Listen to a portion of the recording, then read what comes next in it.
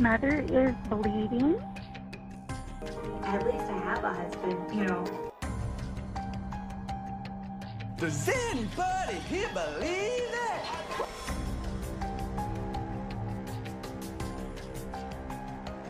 Does anybody here believe that?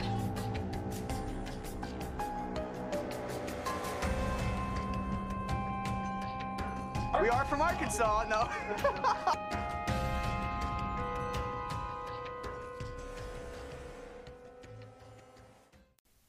Episode 50. This makes it the Brinley episode. Brinley? We got a Brinley. Okay.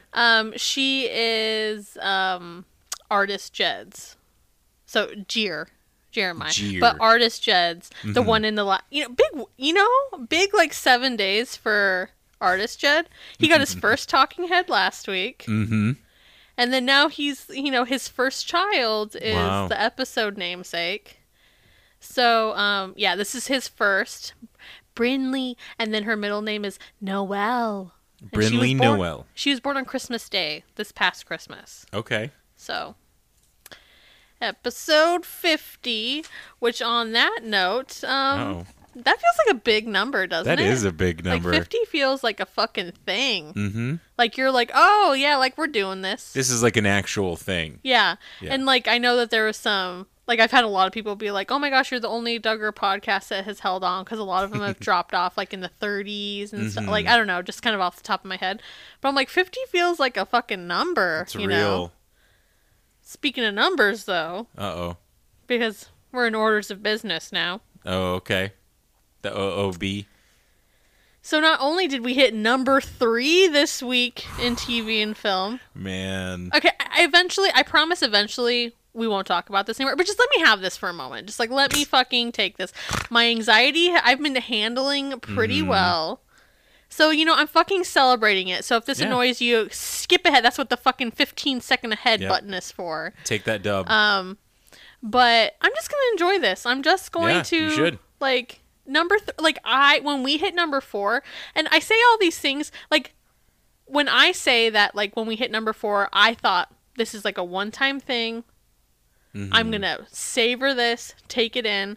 I don't even mean that in like a way where I'm just like, oh, being like a sad sack. It's just like, to me, it's just being realistic. Where I was just like, this is going to be like this peak moment for us. Yeah. Savor it, and it's going to, it's going to be fleeting. Yeah. But we held on to number 4 for like weeks. Yep. And then, we went to 5 and went to 6. And then so this week to see us up, I could not have ever imagined going up. Mm-hmm. Like, it blows my fucking mind. Yep. So when I saw 3, I'm like, what is this shit? Like, I could not have ever, like I told you guys before, when we were talking about statistics and where it puts you, I was just like, well, we won't ever hit that. Right. I just thought I was being realistic. I'm a realistic person. Yeah. So this just is all mind-blowing to me. And I think what's fascinating is that I feel like a lot of kind of like life goal things are that way, where like that becomes the thing that you focus on for so long, of like, I just have to do this.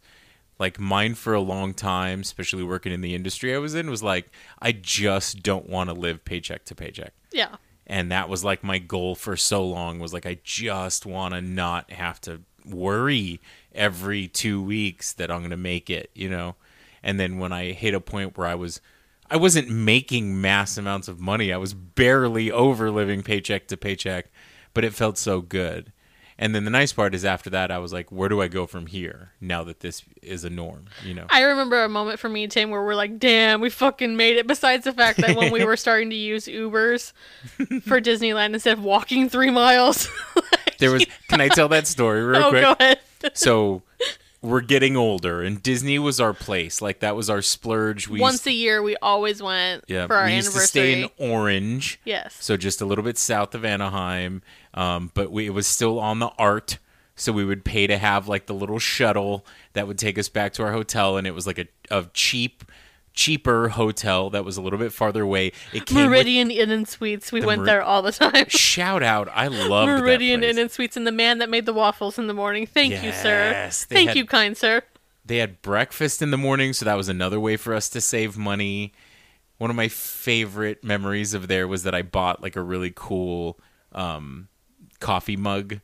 And I remember when we went downstairs for our breakfast the second day, like I drank coffee out of that coffee mug. And I was like, that's such a warm memory for me. But so we ended up staying closer. We stayed in Anaheim. We were like, what are we doing here? Oh, yeah. I worked. Fucking Rockefellers. Oh, yeah. Pine Nuts staying closer to Disneyland. Yep. I worked for Hilton, so I was able to get it like super employee discounty. And it was like, what, a mile away from like the actual park. We were going to walk it because we're used to it. Yeah, and it's a mile. You know what I mean? We walk miles all the time. Yeah, and we're exhausted at this point because we're old. So and we do open to close, by the way. Oh, we yeah. don't waste a fucking second of our precious money. Yeah, you get that, and you jam those rides in. We ride when parades are going on. Oh, because we have a whole fucking thing. Yeah. Day 1, we hit a parade. Day 2 is rides while parade. Ride. Mm-hmm. Yes. Yeah. So anyway, the story of this was we were walking out to like almost to where the place where the shuttles are. And we were going to keep walking and then walk down the road to go to our hotel. And at one point, I don't remember which one of us said it first, but we were passing the area where the ride shares pick up people at the park. And one of us looked at the other one and was like, would you be mad if we like got like a lift back to the hotel? And the other one was like, oh my God, I was thinking the same thing. And we're like sitting in the back of this stranger's car and we're like, damn, we fucking made it where we're not walking a mile anymore. Yep. Like we're Yeah. That was our splurge, was that we got a lift the 1.2 miles away from the park. But, like we fucking made it in life, man. yeah. And I think I'd also built my own lightsaber there, so I was carrying heavy machinery. It's true. You know. It's true. That was my gift to him. It was so good. For our anniversary, yeah. Mm-hmm. But I think like another time, I remember when your old car before we got Vivian, when you had Maxine. When he had Maxine, I remember like there was a point where she needed like a bunch of work done. And it was like $700 or something like that. Mm-hmm. And I remember Tim and I like arguing over who would pay for it, because I was like, I got the money, I'll pay for it, because we actually, people think this is wild, but we have separate finances. We just pay different bills. Yeah, it's always worked for us. People were like, that's weird, but I'm like, that's how we've always operated, and we're still a team because we divide things and we cover different anyways.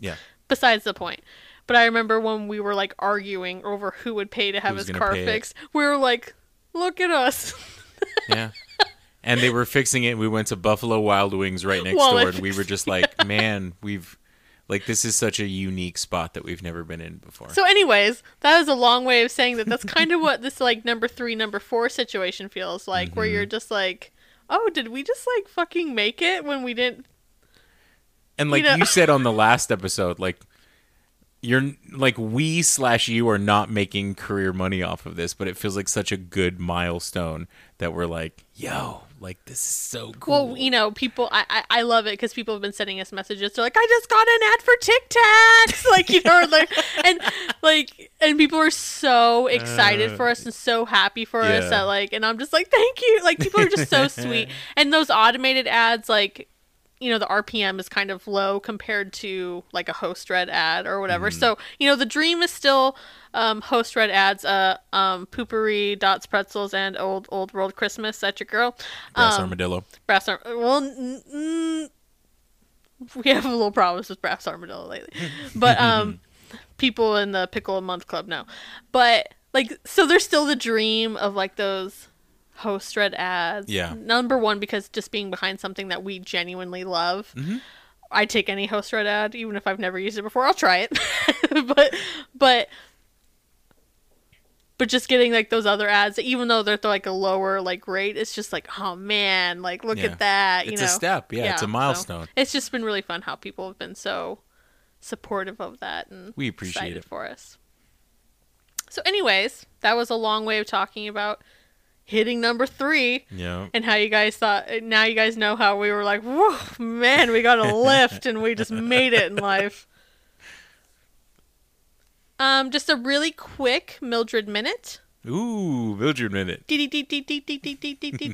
A couple people have talked about like missing the Mildred Minute, but this is only because June's almost over, and I Yeah. realized, oh shit, I have not posted her June collar. Mm-hmm.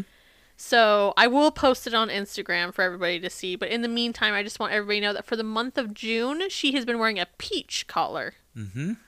It is peach season. Which means that I walk around the house all day saying, what's more vulnerable than a peach? So shout out if you know what that's a reference to. What's more vulnerable than a peach? Should we tell them at the end in Yeah, case they didn't there you get go. it? Okay. We'll do What's that. more vulnerable than a peach?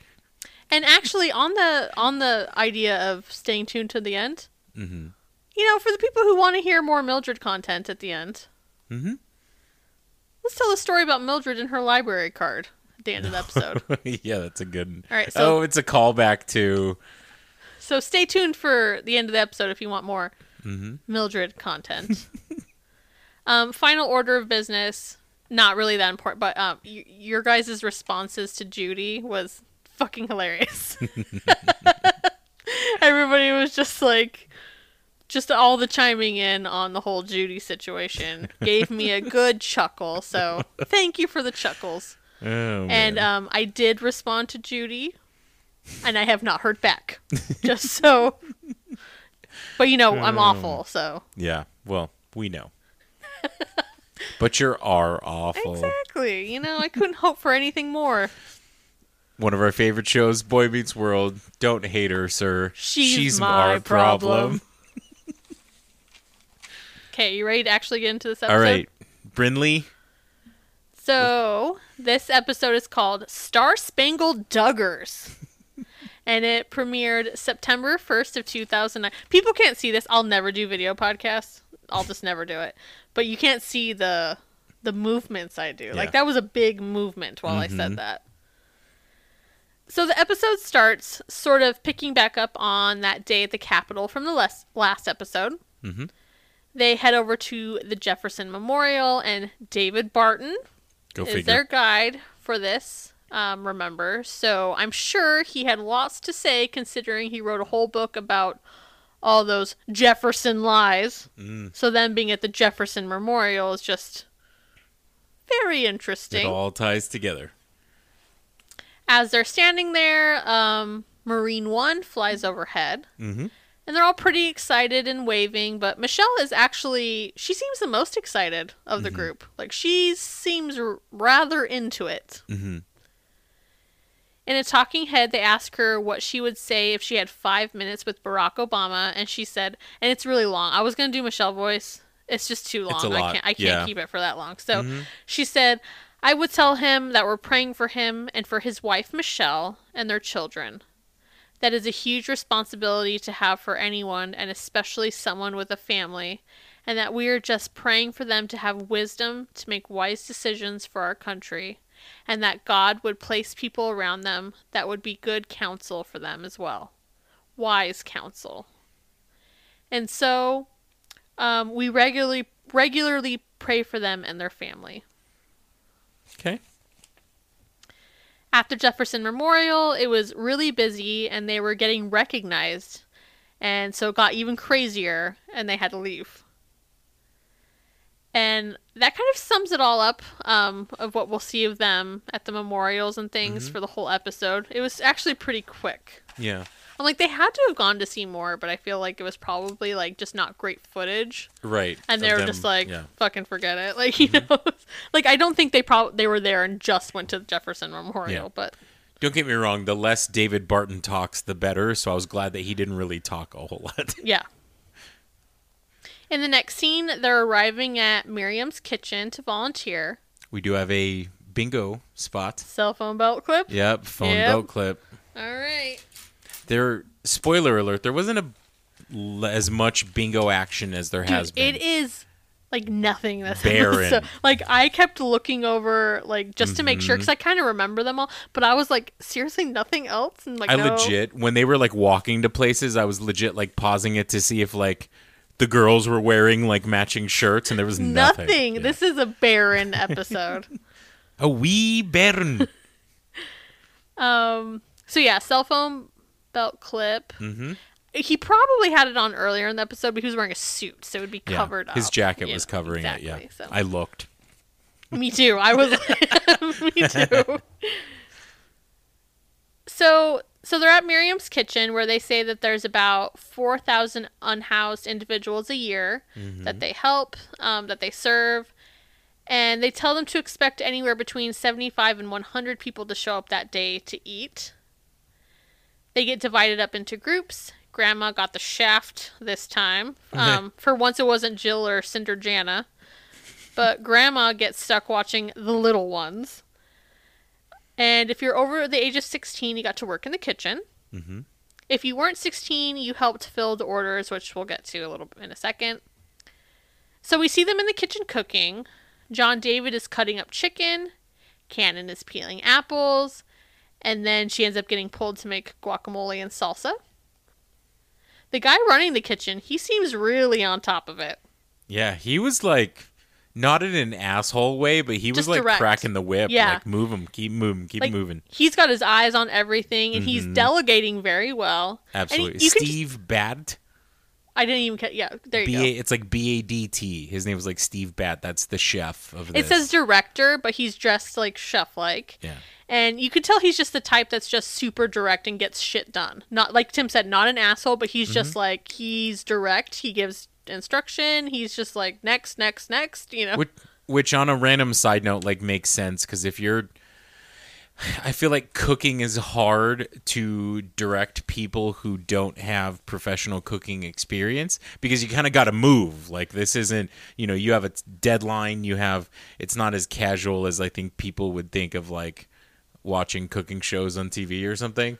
So I think he did it in a really good way where he was like, nope, we got to keep you moving. We got to move in a direction. We have to open at a certain time without being condescending. Yeah. It's like, you're here to help, but this is also not just like fun. Like, I need you to fucking move. Yeah, like, there it is. Yep. Because it is different dealing with employees versus volunteers. And I feel like he did it very well. And on a minor level, most kitchen professionals are kind of pirates, so they can kind of take that kind of, not abuse, but like working in a really fast paced, like, you're high used to like the stress just environment. directness and like the like fucking move and like Yeah. not take it personally. Yeah, you know, absolutely.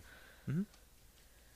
So they have Lego working the flat top, and he's cooking off the chicken, peppers, and onions. And he says, "I haven't had that much cooking experience cooking." We know. We know, but this is a lot of fun. I'm learning here. I may end up being a chef before it's over with. Okie dokie. Sure, Lego. There is one pest come pest moment. What's that? When they were getting ready to start cooking, he put on a hairnet, and the camera was looking at him and somebody else. And as he was putting it on, he looked at the camera and he was like, "I'm just worried about it's gonna mess up my hair." I didn't even catch that at all. Mm-hmm. I don't remember this even in the slightest. But I I'm going to went, go with it. and I moved on. I'm going to go with it. So Yeah, I need to pest cover gone pest pest. gone pest. Which I'm not going to get it, but that'll actually give me, that lines up right next to foam belt clip for me. Why can I not find this square? This is ridiculous. Like, I'm scouring this board. On a side note, while Whitney's looking for her spot on the board, Dear God, it took me forever. I just found it. The thing about catering that I think people forget is that you have to give people everything that they need for that dish. All at once. So the example I'll give you is like if we had pancakes, you also have to think about butter, syrup, jam, honey. If you're going to offer it, chocolate sauce.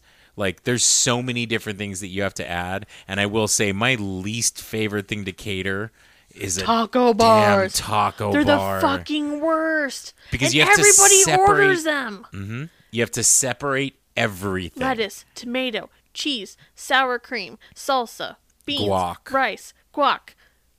You're two different. For me, it was like two different shells, hard and crispy. This Yep. usually was like two different meat. Oh God, taco bars are the fucking Taco bars are bane the of my worst. existence in the catering world. And from the guest perspective, you look at it from like this, because it was like Chipotle style, where like you pick your meat and you get like toppings in it. but it's just so many individual ingredients. You know how at my last job I got people sometimes off it when they would put the order in? I'd be like, fuck me! But in my email correspondence, I'd be like, because they would have, I'd be like, do you have your, room selected? Like, I'm like, you see you saying that I need to deliver here. Yep. Because it was like stuff for like the school district or whatever. And I'd be like, just taking into account these bars, because it takes up and this isn't a lie, it takes up a fuck ton of table space. Of space, yeah. And so I was like, do you have enough space? Because I'm not in charge of facilities. I just bring you the goddamn you food. drop the food, and yeah. so and they'd be like, oh, wow, yeah, you're right. And I'm like, oh, you want to switch that? Oh, that's too bad. You want to do something else? Yep. Because I was like, fuck a taco bar. Yep. I hated it. It was so many things.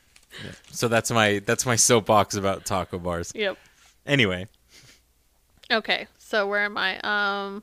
Lego Hair just said I'll be a chef when I'm done. So then it cuts to the other group, which they're doing filling the orders for clothing, and that's for the ones that aren't 16 plus. Like Anna is kind of heading up that team, and Joe is out there. So there are some older ones, but that's kind of how they divided the groups up. And now Lego is done cooking the fajita chicken, and he's panning it up and says, I may end up being our family cook after this. And from across the kitchen, Cannon yells, I heard that! I heard that! So she says it twice. Yep. She wants to make sure she heard it. Now we watch as they serve the public, and kind of like we mentioned, it's not a taco bar, but it's a build your own burrito situation. So they get to select what they want on it, and I will say it all looks really good. Yeah. Looks great. Absolutely. They did a really good job. And a pop-up on the screen says that they made over 100 burritos that day. It's very nice.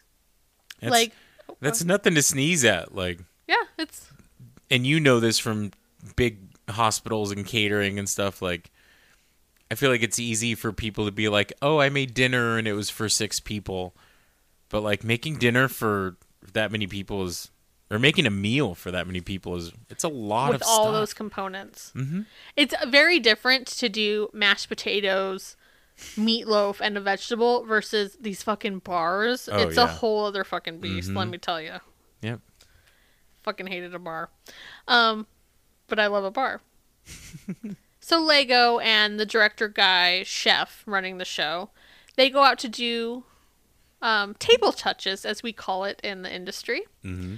And they're asking how the food is, and that's when we find out that the Duggars actually bought all the food that day. So, I didn't catch that. Yeah, so he says they bought all the food, and they came here and prepared it. Nice. So that was their little donation that they purchased all that. And that's usually the challenge with food banks and stuff like that, is that they don't get funding. And sometimes it can be hard to make a cohesive meal. Correct. Off of donations. Donations, yeah. So there's one thing that I noted in here that I just want to say. I love the idea. I have a couple industry friends that do a lot of food bank stuff during December, making sure that people can get fed. But that's their thing, is that they're one of the biggest things they need other than socks as a donation is money. Yeah. They just need help. They have people that are good at what they're doing, but they just need money, Yep. So now we see them walking. That's the end of that whole thing. I didn't note that, but so that's the end of that scene. Now we see them walking, trying to find the metro. Lego's trying to figure it all out, and it is a disaster. No, he's to awful. say the very least. Man. Before we get into the details of the debacle, I'll first quote Ginger, who says, we're not big city people, and so we don't know what we're doing. Which is understatement of the year 2009. If there was anything understated in that year, it was that. But Lego is a mess. And he gets one card with multiple fares on it, and he's like, what happened? And it's canceling his transactions. And Cannon is trying to read the instructions to him. Go figure, he doesn't seem to be listening that much. At all.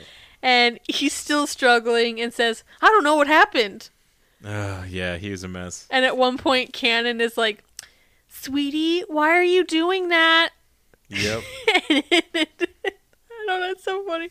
And it just feels like kind of the Umbrella moment. Remember the way she was just like, it kind of feels like that, where it's like the break in moment where you can feel her kind of being like, "What the fuck are you doing?" Yep. Where in that, where she was like, oh, that's Scott. This is also just like, "The fuck are you doing, sweetie?" And at the same time as Michelle asks him, like, where she's just like, "Sweetie, why are you doing that?" At the exact same time, Jessa's kind of like yelling something. And I can only make out one word, and that's transaction in what she's saying. But it doesn't really matter what she's saying, because the point is that she's got an attitude and her voice is raised. Oh, yeah. Oh, man. She was over it. Jessa was like, blah, blah, blah, blah, transaction! Yep. That's all I could hear was the end word transaction. So she's clearly like reading probably something off the screen or whatever. And a worker, very begrudgingly, might I add, he was not interested. He walks up to help, and the difference between what Lego and Cannon says is very funny. So Lego says, "Hey, we're trying to figure this out."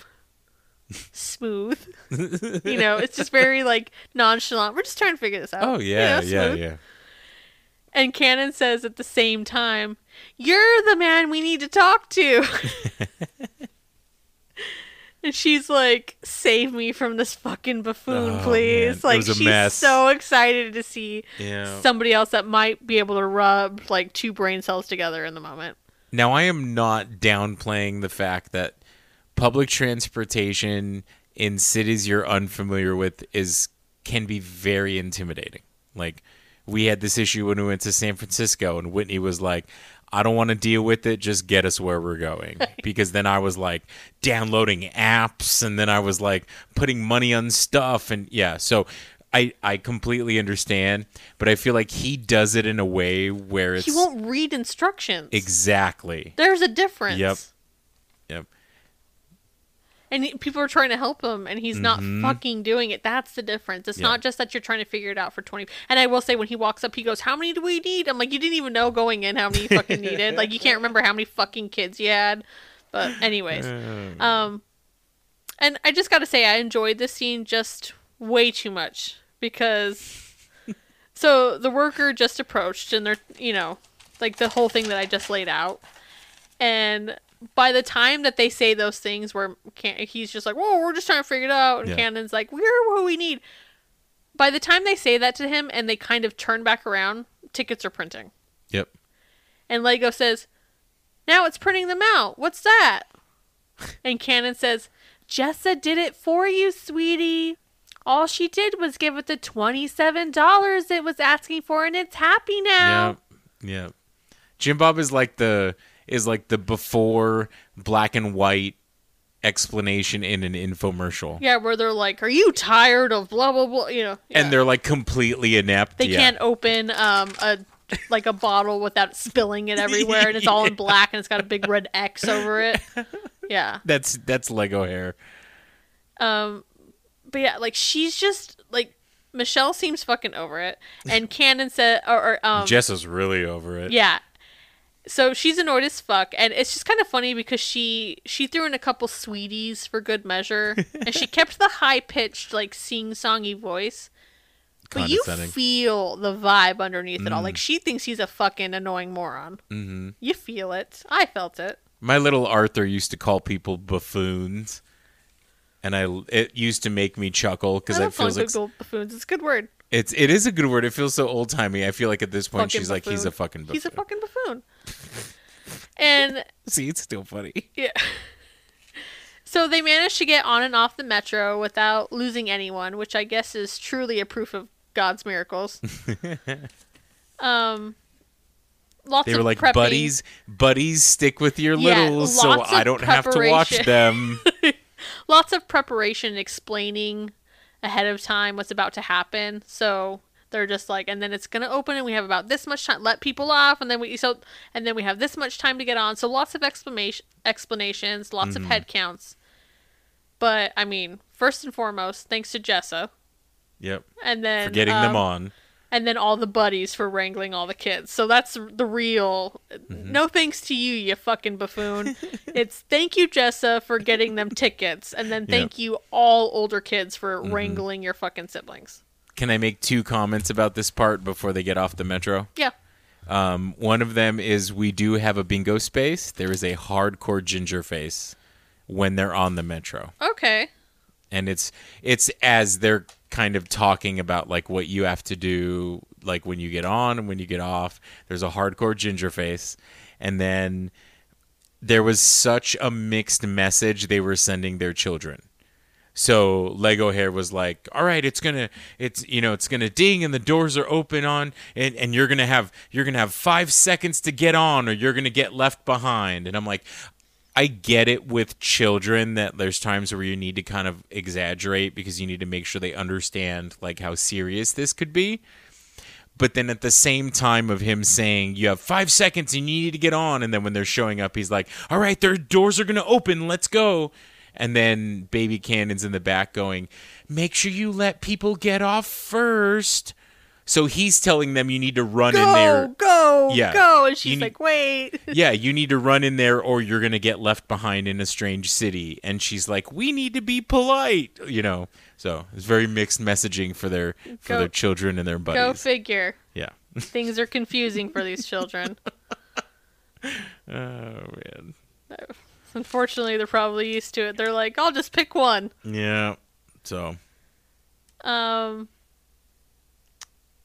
this they're trip off. So this trip is kind of funny because it's the first time they're off the metro now, and it's funny because it's the first time we really get to see them being recognized out in public. Mm-hmm. They're walking, and a big group across the street yells like, "Hello, Duggars!" Yeah. And I didn't mention it earlier, but they also get recognized getting on the escalator by like a funny lady. And like we mentioned at the Jefferson Memorial. So we're really seeing them really get noticed for the first time in a big way that I can recall on the show. There might be little things here and there, but this is the time where you're like, oh, they're just like walking and people are like, oh my God. Yeah. So you can see that like season 3, they're, Yeah. their stardom has shot up. Correct. And you see we're hitting a point that's a little bit of like a TV trope, especially in like these kinds of shows where it's we're going to take this group and put them into safe but unfamiliar circumstances, and we're just going to watch. Yeah. Like it's the fish out of water kind of thing, and that's what this scene always reminded me of. Yeah, because now they've finally arrived at their destination, which is an Ethiopian restaurant. Mm-hmm. So we get a Duggars Dine Out. Duggars Dine Out. Now, before we even get into it all, this whole scene makes me cringe. It's very uncomfortable. Yeah. Like, I'm just sitting in my own house, and I'm just like, oh my God, like, watching it again, even though I remembered it pretty well. But I just want to get through walking us through the entire scene. I feel like we can kind of dissect it at the end. Mm-hmm. So, a host of the restaurant is kind of helping them out, and Cannon says right away, the thing I'm not interested in, I noticed, was the beef tongue. I don't do that. I don't do tongue. Which, I mean, I wouldn't do tongue either if I was married to Lego, let's be honest. I would be anti-tongue if that was my fucking husband. Let's be real. And then Lego says, we're not into tongue. Because your wife is not interested, by the way. TMI, too much ick. We're not into tongue. Which we know by their tight-lipped kisses, but I'm also very thankful that they're tight-lipped. Even though it's a bingo thing, like, I am grateful it is tight and loud and, like, I'm... It's a good cartoon, yeah. Yeah, I'm good with that. I'd rather have that than sloppy... Nobody needs that. I don't need the sound of saliva. We're good. So the restaurant has people dancing in what I assume to be, traditional dances, and Jed, the OJ, enjoy, like, they're making faces, and it's really uncomfortable to watch. But our girl Johanna, she stands up on her chair, and she is totally into it and wanting to dance. Yes, she is. If she couldn't get any fucking better, like, she just gets better and better. Like, you know, like, literally every episode, I'm like, can we just love Johanna more? Does she know? I hope when we're doing this, that, like, somewhere she's just like, oh, I feel really great right now, and I don't know. Does she know that she has a whole fucking fan club? Yeah, she's our girl. Yep. Then, it just gets worse, because in their talking heads, Jason and James are pretty much reenacting, like, I guess reenacting the dancing, but it's in a very mocking way. Agree. It's bad. Yeah. Like, it's just so bad. But at the end of the dance, Johanna is clapping and having the time of her life. Like, Our girl. she is so into it. Yep. Meanwhile, Anna claps and does what I can only describe as a side eye roll. Do you know what I mean? Okay. Yeah. It's not a top to bottom, like, back thing. But, like, she's clapping, but then she does, like, a side, like, like, kind of side eye roll.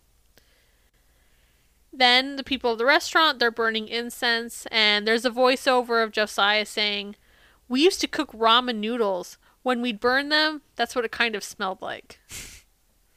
So, I'm like, burnt dry noodle or burnt in the seasoning, in the liquid? That's my question. When he wants details, damn it. I need clarification, Josiah, because those are two very different smells. And it takes a lot more effort to burn the latter. Agree. So,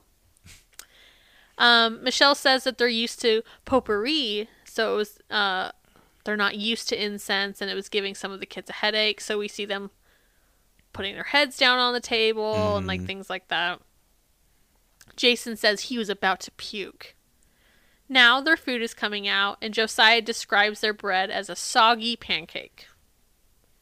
Which I forget. Oh, I knew that, the name for that, but I just forgot it. I knew it. Anyways. So Jessa says that she got the beef, which was, quote, pretty much regular beef, but some of the other things that the rest of the family got were gross looking. And then Jill said, I think the lamb and the beef were good, and some of the vegetables, but I tried the chicken, and kind of different. Like, it was neat to try different stuff, but I'm glad I don't have to eat it all the time. Yep. I feel like hers was in a very, like, the response that you would want as a bystander. She was trying to be diplomatic. Yeah. Like, she could have left. It wasn't for me. If she left off the end part where it's like, I'm glad I don't have to eat it every day, it would have been perfect. Oh, yeah. That Agreed. little ending part, you're like, yeah, you could have left that off. But, like, Jessa, compared to Jessa, though, Jessa fucking disaster. And then our girl Johanna, she proves herself to be the cultural queen of the group. And, first with the dancing and the clapping, and now in a talking head, they ask her if she likes Ethiopian food, and she just simply said, yes. And when they went on to ask what she liked about it, she said, when we eat it.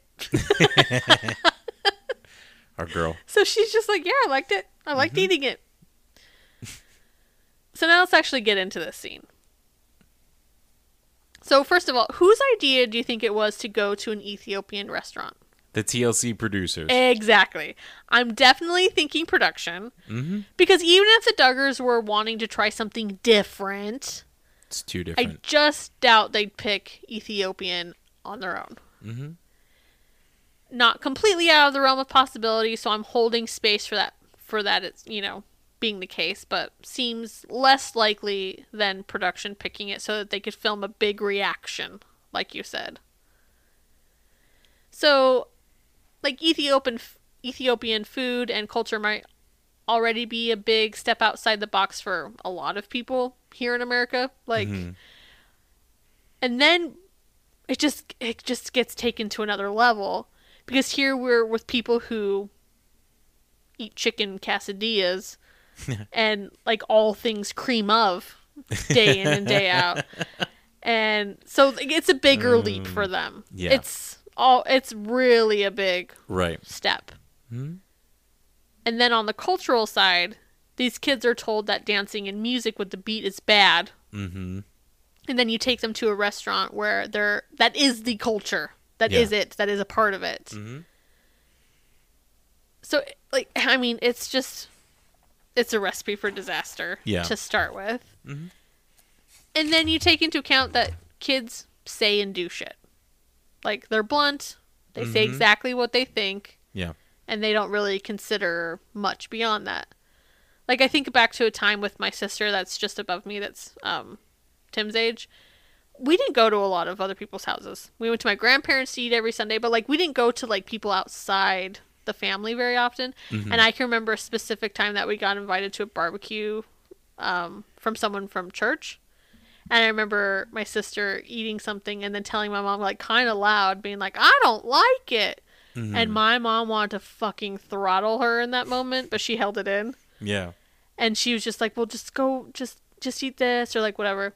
And then when we got in the car, like, it was fucking over. Like, my mom was like, what are you doing? You don't do that. That's so rude. You just, you know, like, whatever. So I think of stuff like that. Kids say shit. You know, it happens. They say it. You have a talk with them later. Tell them, like, you know. So that part, when you consider that, I don't really blame some of the younger kids in this situation. I really blame the adults. Mm-hmm. The adults who set this up, probably knowing the outcome. Mm-hmm. The adults who asked in the talking heads. So, like, when it came to James and Jason, the way they were kind of mockingly reenacting the dancing, if it was just one of them, I could be more inclined to believe that they did it on their own. Like, and then they danced like this or something like that. But because it's both of them, to me, it feels like they were asked, how did they dance? Or show us how they dance. You know what I mean? Yeah. Like, it's just suspect. Mm-hmm. So, that's where I majorly have more beef with the adults in this situation, where I'm like, you knew where this was going and you did it on purpose. Mm-hmm. And then just the older kids who should fucking know better. Anna and her fucking side eye roll. You're a grown-ass married woman, Anna. Fucking clap. And, you know, Pest did a better job than her, you know? That's saying a lot. Like, fucking clap, smile, and shut the fuck up. And by shut the fuck up, I mean with your eyes. And then Jessa calling all the food, like, gross looking. I'm like, you're fucking 19. Like, no, wait. She's probably 17. I think she's probably, like, 17 at the time. And I didn't mention this earlier because I was going to bring it up now. But she's literally holding her nose in multiple scenes. Oh, yeah. Did you see that? It's so immature. There's a close-up of her doing it, and then you can see her doing it in the background in several other shots. Like, you're 17 years old, Jessa. Yeah. It's like, also, does this girl not know that there's another way to, like, you don't have to physically hold your nose? Like, there's another way to fucking, like, block out. Like, just don't breathe through your nose, you fucking idiot. Yeah. Like, I say this as a person who's also sensitive to smells, and I get headaches. Like, when I was in high school, all my friends wanted to go to, like, the mall candle stores and the perfume stores, and it gave me a headache, and I didn't want to smell it. But I didn't physically hold my nose like a fucking dingus. You just don't breathe through your nose. Are you an idiot? When he's hot now. No, but it's like, to literally hold your nose at 17 years old, like, what are you? It pisses me off. Like, it's ridiculous. Yeah. I feel like that was the most ridiculous thing to me. Don't hold... You're 17 years old. Can you imagine being somewhere and then holding your nose in high school like that? You're a senior in high school and you're like, let me just hold my nose. It's so smelly in here. Oh, man. It was pretty awful. Anna and Jessa, they know better by that age. So, fuck... Or they should. They should know better. There you go. I also remember going to, like, things that were going to take me out of my comfort zone. And I remember having my parents having very stern conversations with me going into it. Hey, here's what's going to happen. And there was a point in my life where I was very picky with what I ate, which is funny now. But that was one thing that I remember going to, family members' houses or people that my dad worked with for like family things, and them just being like, if you don't find anything that you want to eat, come and find me and we will find something. But it was literally like, don't make a fucking scene. Make a scene. Exactly. If you don't see, you know what I mean? Yeah. So I just remember those like through the clenched teeth conversations of how to act in public. Or how to act in that environment. And this is just beyond like someone in your group. Like you're insulting a fucking culture here on a national level. Yeah. I don't know. I think that production was especially sleazy in this one because they definitely encouraged some of the mocking of all of this. Mm-hmm. Like I just think it's gross. I'm really like not a fan of this scene. And I just think of the poor restaurant possibly being super excited to find out that their restaurant is going to be on national TV. Right. And then watching this and being like, "Oh, that's okay." Like that's sad to me. Yeah. Like that's who I keep thinking of is this restaurant. I'm like, that fucking sucks.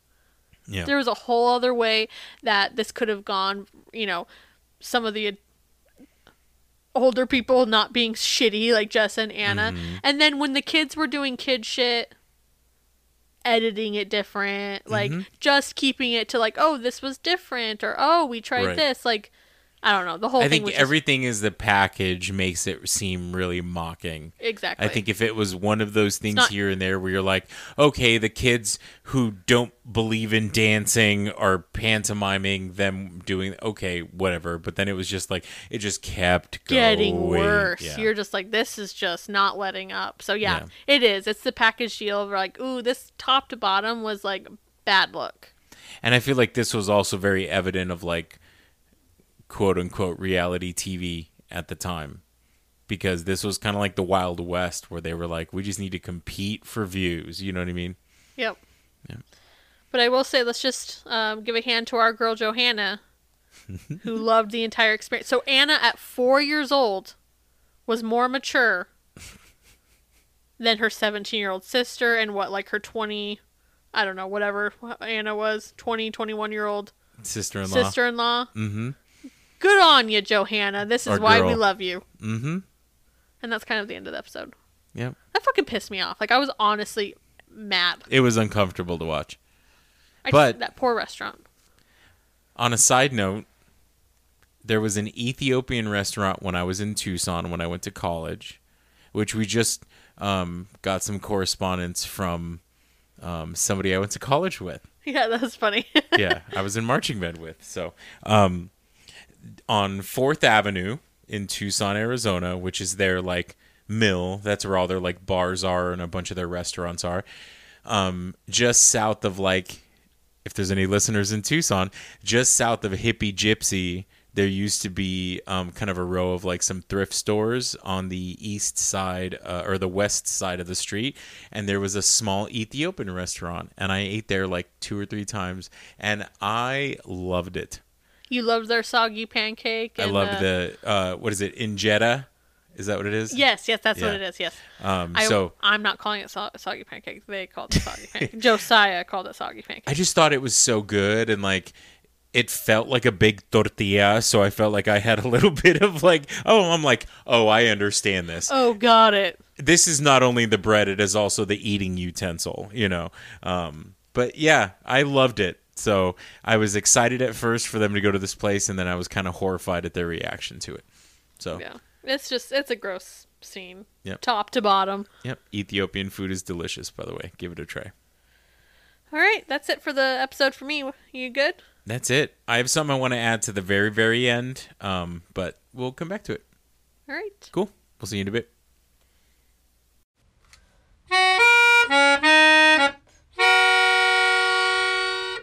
Even in the break, I was still railing about Jessa holding her fucking nose. Mm-hmm. I couldn't let it go. And apparently neither could Jessa, but it's still... Figure it out. I was still talking about it. I was like peeing with the door open. I'm like, and then she held her nose. Like, I'm all mad. Like, kept going.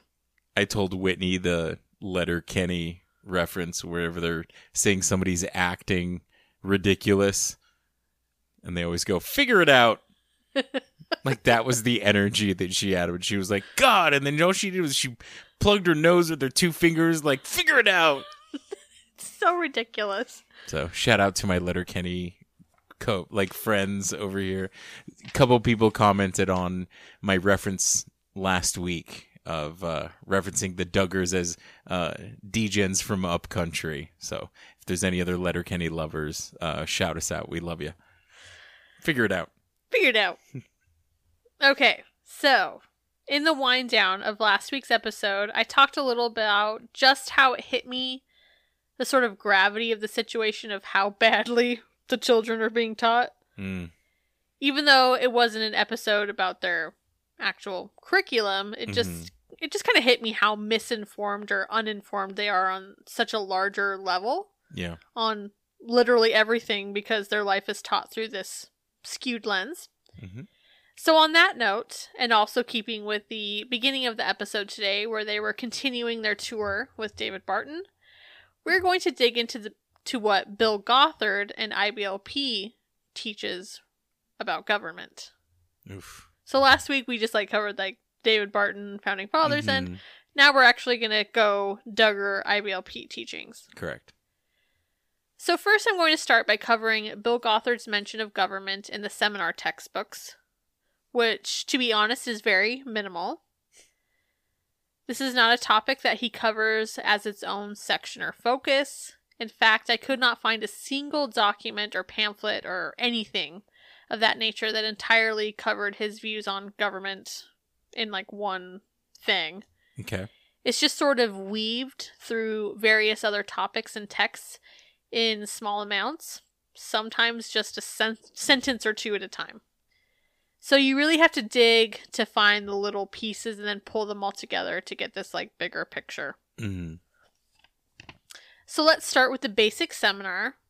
The only mention of government in the basic seminar is through the teaching of authority, which we discussed back in episode 26. The bulk of that dig was on the umbrella of authority, so more of a focus on the family structure. But I did briefly mention the other structures of authority that Bill Gothard lays out, to include church, employers, and of course, the government. Mm-hmm. That hierarchy is pretty simple in what you'd expect. National leaders at the top, then local officials in the middle, with the citizens down at the bottom.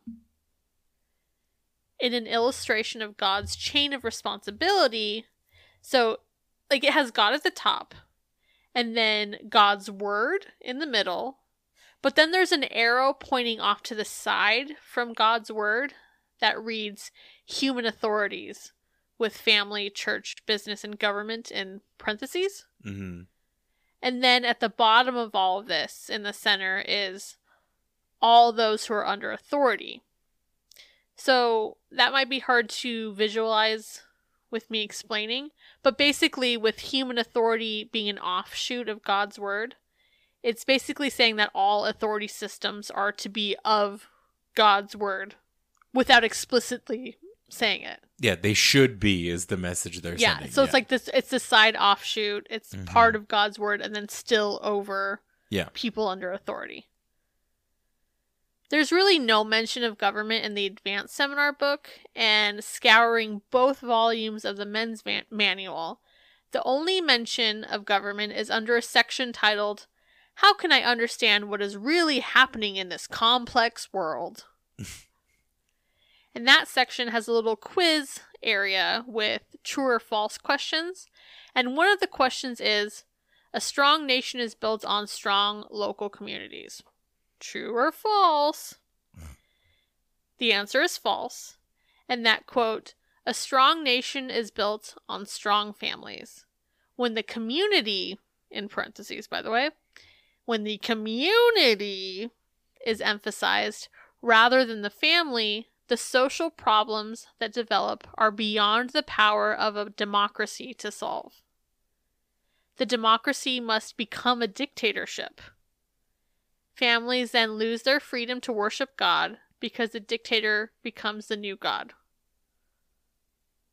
Which is very, Dramatic. Exactly, that's the word. Everything in this group is dramatic. So dramatic. It's like, oh yeah, if we focus on communities, all dictatorship. Yeah. And the sad part is that all of it comes out of like, we don't want to have any of our dirty laundry aired. The more you have community, the more you can potentially talk about this fucked up shit that's happening over here. You know what I mean? Or the more you can be drawn in by other outsiders. Right. There's such like we just got to keep it to our family. You got to keep it close. I thought they put that really well in Shiny Happy People, where they were like, Bill Gothard was trying to turn every head of household into their own cult leader. Yes. You know. And that's kind of it for the major texts of IBLP. So I had to keep looking, which leads us to the ATI wisdom booklets. Now, do the ATI wisdom booklets have like activities to explore what you've learned, like it sounds like the men's manuals have? Don't get me wrong. From school, I appreciate a good workbook that has like, you just learned about government. Answer this multiple times. Honestly, the men's manual had more like interactive things, to be Was quite there honest. crosswords, which is a play because it's a religious thing, so it's a crossword puzzle. Merp. That's pretty funny. It's like Thank my you. friend, the one that was worried about me being saved and like whatever. I remember on Friday mornings, she would go to Cross Trainers. Get it? Merp, there it is. Anyways, so everything I'm about to cover is straight out of the wisdom booklets for this next section. So is that a yes or a no Oh. on... It's not as interactive, to be quite honest. The men's manual has a lot more. You know what I'd imagined in my head too was like the thing where they have like a big knot of like string lines that you have to follow in the middle and see which one it came out at the top. Do you know what I'm talking about? Yes, I do. And you got to try to find the knot through the center. Yeah, where it's like Jim, which knot should Jim Bob follow if he wants to make it to the phone belt clip store? And it's, you know what I mean? yeah, exactly. So for going through all of this in the wisdom booklets, I skimmed the law section of all 54 booklets to Man. attempt to extract the mentions of government that were applicable and not about salt, the eyes, or porn. Because yes, those were all topics under the law sections. Oh my god. So I went through all of them and I skimmed, and then I was like, okay, what do we have here? So I'm not going to go, when I'm presenting the information, I'm not going in order of the booklets because, like I mentioned earlier, everything is done in these very small snippets. Nothing ever feels like it's covered in a very full way all at once. So instead I opted to take notes on all the things that I came across that I felt were noteworthy, Okay. and then combine them together by topic. Because I feel like otherwise it has less impact. Oh yeah. We'll kind of get to. But if I haven't said it already, the way that these wisdom booklets, I think I talked about it in the actual like curriculum episode. Mm-hmm. But dear God, the way that these wisdom booklets are set up to teach are just awful. Putting the actual context, like content aside, just the layout and setup is atrocious. Okay. There's no way a child could learn anything in a complete way because it's all so broken up into these tiny little segmented things over the course of years worth of booklets. Because when I'm you think dying of not surprise right now. So what I'm doing is taking things on the same topic and combining them all together. But there's no way you can tell me that these kids remember 2 sentences said in a booklet 15 back about the same topic to be able to put that all together for like a deeper understanding. It's a lot of pre-law to get through, you know. And just a reminder that the reason for that is because each booklet is based on a passage from Matthew. So they're just forcibly mashing a bunch of random shit together that they can try to make fit the theme of that scripture passage. Oh my god. And then, of course, Bill Gothard is against teaching things by topic, too. So instead of just being taught American history or government as its own topic. It's just these tiny little crumbs here and there that somehow you're supposed to be able to... Like, I just don't see how you're supposed to retain or put, like, themes or have an understanding of things that are just tiny little snippets over the course of fucking years. Like, you can't. But, I mean, they don't care about that, so... Of course not. So now that I've railed about these bullshit booklets, let's get into it for real. So Bill Gothard is no dummy, and he knows that the earlier you can set the stage for the argument of U.S. being a Christian nation, the better. Of course. So he starts with the Mayflower, first citing how the Mayflower Compact and making a point to bold every reference to God in it, from solemnly and mutually in ye presence of God to having ye undertaken for ye glory of God and advancement of Christian faith in ye name of God, amen. So he lays out this whole thing, and he literally bolded all of those. Anytime, like you said, like God, he's like, let me bold this. I feel like we're just short of Bill Gothard, like holding up a print copy of it and like frantically tapping on to make sure you see it every time that like God is mentioned. The bold lettering is as close as he could get in like a wisdom booklet, you know? Right. So. Well, yeah. But he calls the Mayflower Compact the cornerstone of our Christian governmental heritage. When he talks about them establishing their government on morality and religion, he also bolds a point that he makes, so you know it's important, which is, quote, whatever makes men good Christians makes them good citizens. Which at first, I guess maybe you can take as Christianity helps you be a good citizen, which, okay, that's fine. Any belief system can potentially be an aid in good citizenship, I guess, or whatever. So at first I'm like, okay, but I think the true nature of that statement is illustrated when in another booklet it says, quote, Christians are the conscience of a nation. If the conscience is defiled, the forces of evil will triumph. Mm. So it's not that religion itself creates good citizens. It's that his religion creates good citizens. The conscience of a nation is entirely contingent on Christians. Mm-hmm. Nobody else is, has a conscience or morals, but Christians apparently. Mm-hmm. So, yeah, that's where we're at.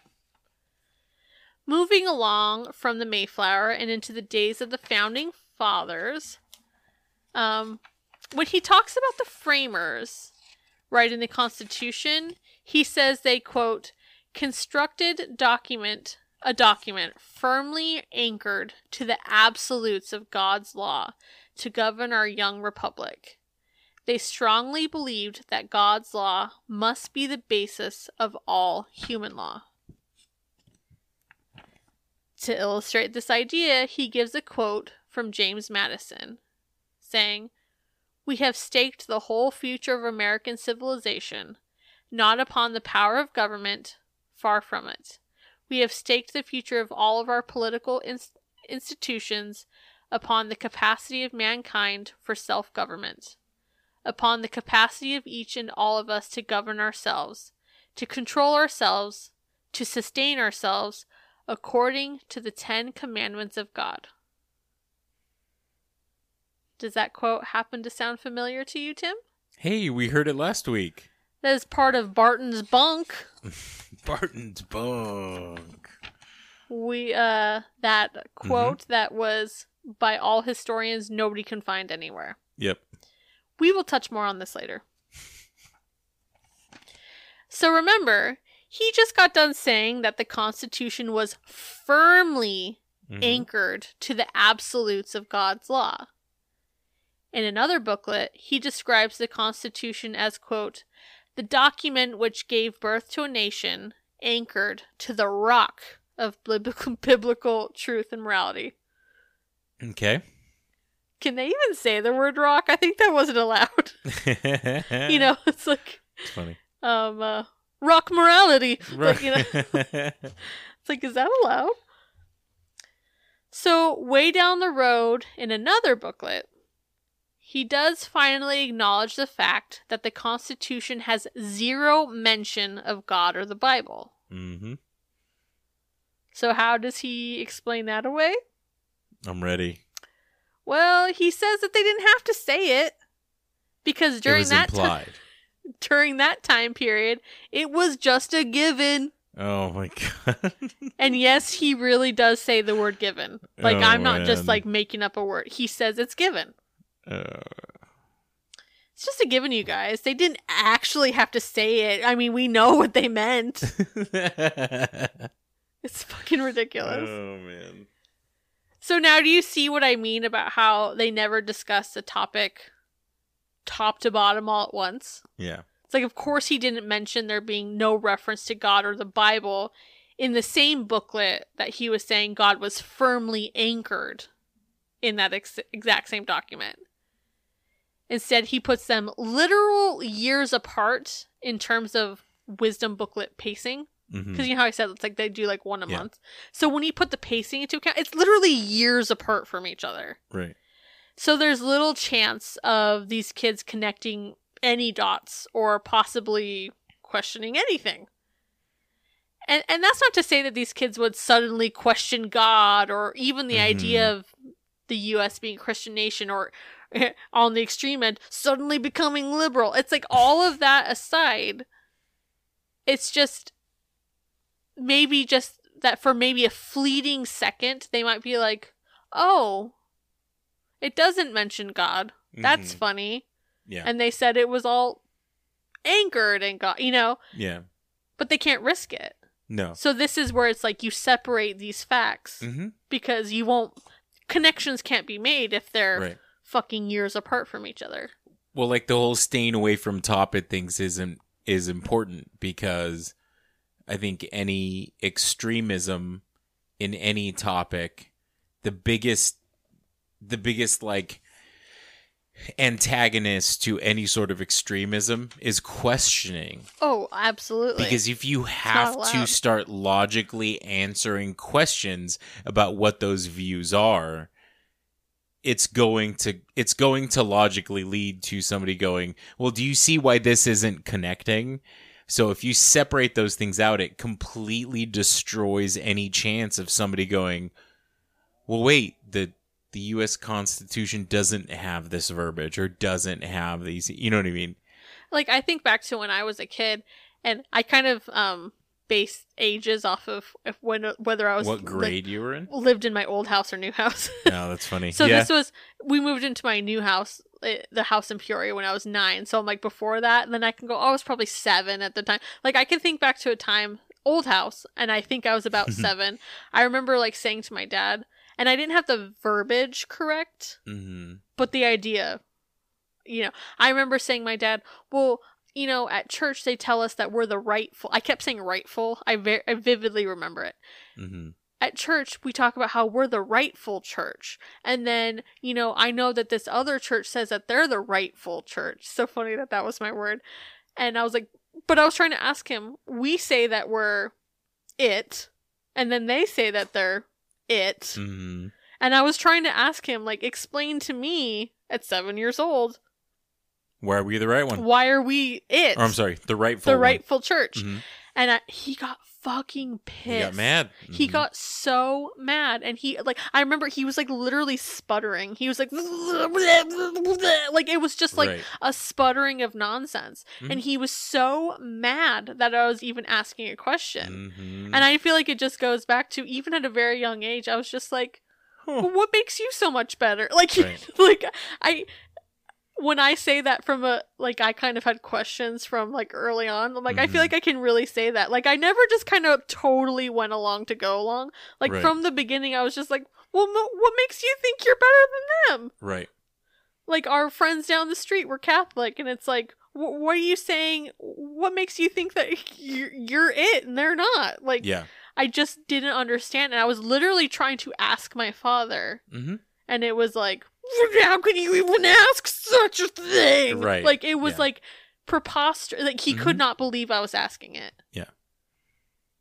I got on a side tangent. I'm sorry. And it seems like throughout your youth and adolescence, you had that a lot, where you were asking questions because you were curious. That's not allowed. And it fucking, like, does not compute. Like, he was totally, like, malfunctioning. Yeah. Because your father did not have the knowledge or I think the emotional maturity to be able to talk to that at all. Yeah. Because it was literally just like, how could you ask that? And to this day, like, I in my head, for certain things, I say rightful to myself, and I kind of, like, laugh. Because it's almost this, like, marked thing in my life where I'm just like, that was the time that I was just like, who the fuck do you think you are, and explain it to me? And you can't explain it. Like, he was just like, no, this is just how it is. And I'm like, no, but, like, explain to me. And he was just like, no, this is how it is. And I was like, the fuck is that about? Yeah. Because then it leads to other things where it's like, if you guys had friends that lived down the street that were Catholic, in public, to their faces, you were like, you're our friends, we like you. But then your father's mindset was, they're secretly not the chosen people and they're damned to go, whatever it is. Like, but at the end of the day, whether you think that it's this big damning thing or not, it was like, we're doing it right, you're doing it wrong. Right. And it's like, how do you like consolidate both of those thoughts? You know what I mean? Yep. Anyways, so now let's talk about Thomas Jefferson. The booklets only briefly touch on Jefferson and his deistic beliefs, with a single line, including Benjamin Franklin, that says they both claimed to be deists. Okay. This is immediately followed up by a super long section about deism and other philosophies being the cause of the French Revolution. Okay.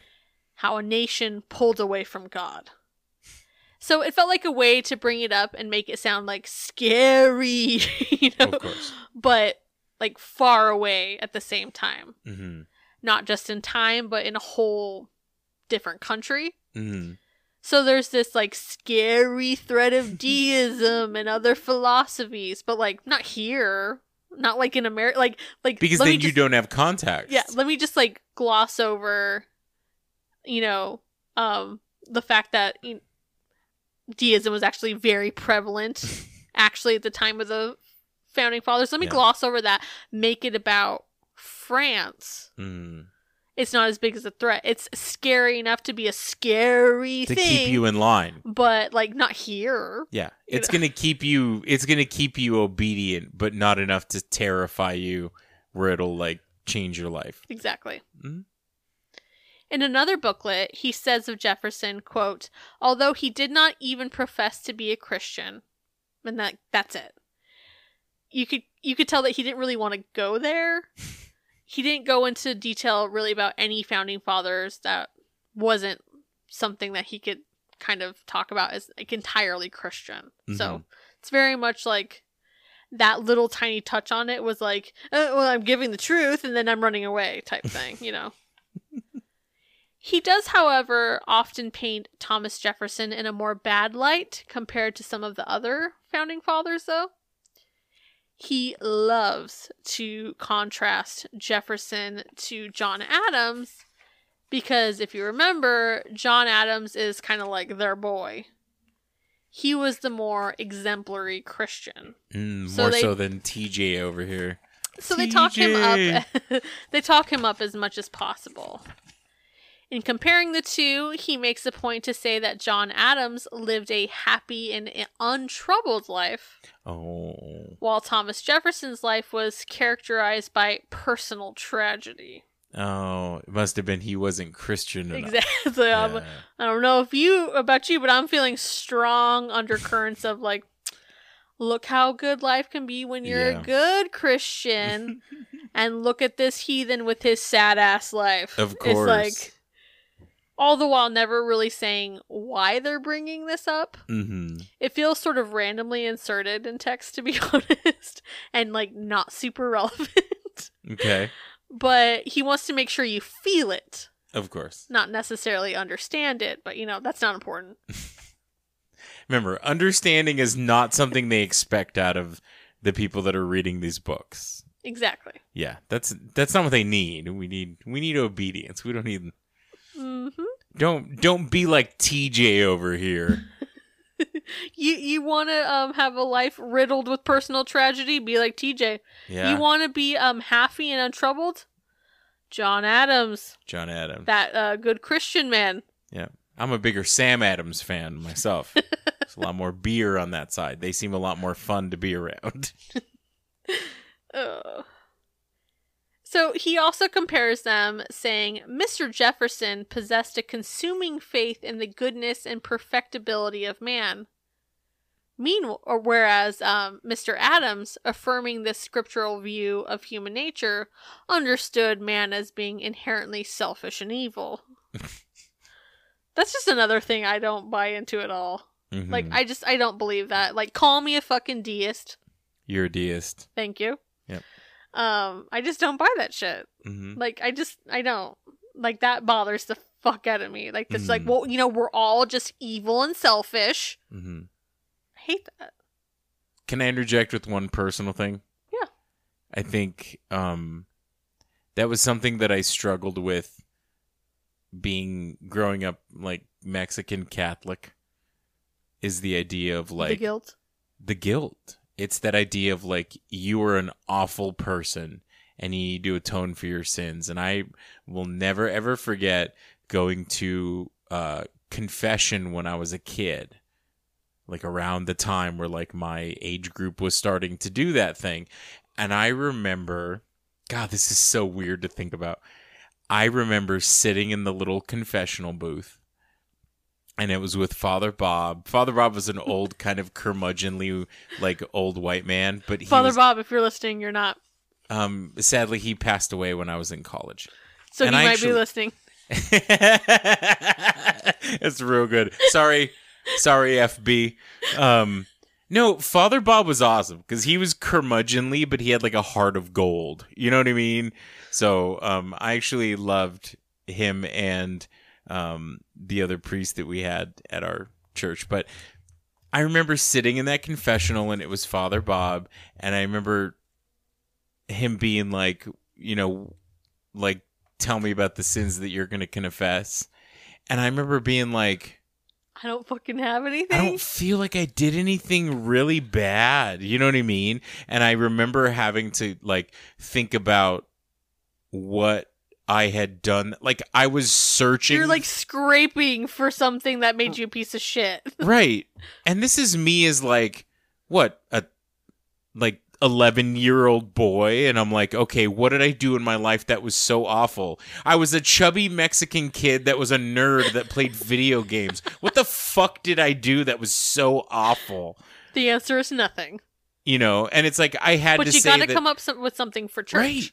So I remember coming up with like, I remember me and like my parents had gotten in an argument and like using that as a thing. But it's like I was, like you said, I was scraping the bottom of the barrel of being like, what have I done that's so shitty? And the joke that I used to make to myself was I was like, my mom yelled at me about leaving a dirty plate in my room. Whew, I got to let Father Bob know about that one. That's, when she came in and got mad that I brought my basketball shoes in the house and didn't leave them in the garage. I gotta, let me write that down because me and FB are gonna rap about that later. Like, Yeah. what the You're fuck like, am oh, I- good, I have something this week. But that really is how it makes you feel sometimes. Like I keep referencing like my friend who was just like, they were like, no, what do you need to do? And she's like, I'm trying to come up with something. It's the same idea of Yeah. what you're talking about, where it's like you're made to feel like, well, no, you're a fucking filthy sinner. Yeah. Spill it already. And if you're not spilling it, you're like not being honest with Of course. everybody. But it's like, no, I really don't think I'm a fucking piece of garbage. Yeah. It's insanity. I can't stand that. I'm a delight. Damn Hey, it. Damn it. Fucking delight. Damn it, FB. I'm a fucking delight. I'm a fucking delight. All right. Okay, where am I at? Okay, so back on Thomas Jefferson. Then he just sort of ends, I'm talking about the comparison, just to recap Yeah. how he's always comparing him to, the exemplary John Adams. Sure. He sort of ends this section talking about Jefferson's radical thoughts on democracy and how John Adams didn't approve of it and it affected their friendship. Oh, okay. We'll kind of talk about democracy going forward. Well, you'll kind of get an idea. But I think it's safe to also say that there is another elephant in the room as to why Bill Gothard is not a fan of Thomas Jefferson. Okay. The phrase separation of church and state exactly is sort of paraphrasing an idea expressed by Jefferson in a letter to the Danbury Baptist Association. Damn. And we know these Very. people are not a fan of the idea of separation of church and state. No. They are not fans of the band Offspring. No. They do not want to keep them separated. No. Gotta keep them separated. No, not okay. In fact, in a wisdom booklet, he said, quote, "The principle of separation of church and state is so dogmatically, even fanatically applied that religious believers are in effect excluded from full rights of citizenship." Wow. That is a fucking wild ass take, my man. Wow. I can't even begin to wrap my head around that one.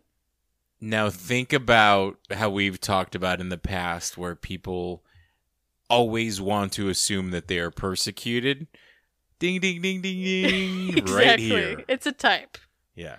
And he's one of them. If you want to separate church and states, it means I'm being oppressed. Dogmatically and fanatically excluded from full rights of citizenship. Damn. Now I want to get into how he absolutely rails against democracy. So while I haven't been giving the wisdom booklet numbers for every quote or fact, and I say fact with air quotes right now, that he gives like up to this point, because it would be insane. I do actually want to point out that the next things I'm about to say come from Wisdom Booklet 2. Now, this is purely speculation on my end, but I can't help but feel that this, Bill Gothard's feelings of being against democracy were important enough to him that he wanted to lay that foundation early on in the curriculum. Total speculation, so do with it what you want, but this next stuff comes from Wisdom Booklet 2. Okay. He says, quote, "Wise government must be based on God's law, not the will of the majority." Then under a section that's called False Philosophies, in the booklet, it says, "Basic deception, that power comes from beneath, not above." Which takes us back to those illustrations that we discussed earlier. The power always comes from above. So even in the one I described with the government being an offshoot of God's word, it was still above the people under authority. So the idea of a democracy to them is starting from the bottom and going up, which is not allowed. Of course. So he originally set the foundation early on in the curriculum, but it's not until booklet 49 that he goes into this more in depth. He says that Americans really like to emphasize that our government is of the people, by the people, and for the people, but that modern thinking has severed it from biblical roots. And that, quote, "To assert that the nation or its citizens are a government's ultimate source of power contradicts Scripture, which teaches that all power or authority comes from above." He says a legislative representative is supposed to be not only a representative of the people, but also a representative of God, and that the democracy of today has destroyed that balance because of the concern for majority rule and minority rights.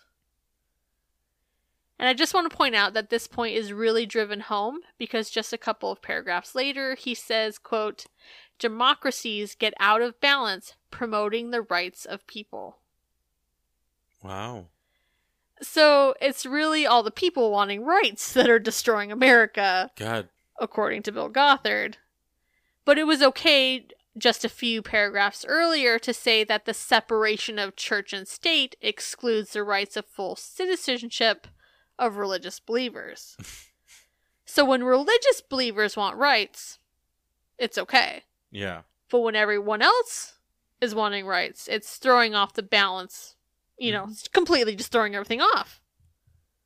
Wow. Insane, right? Wow.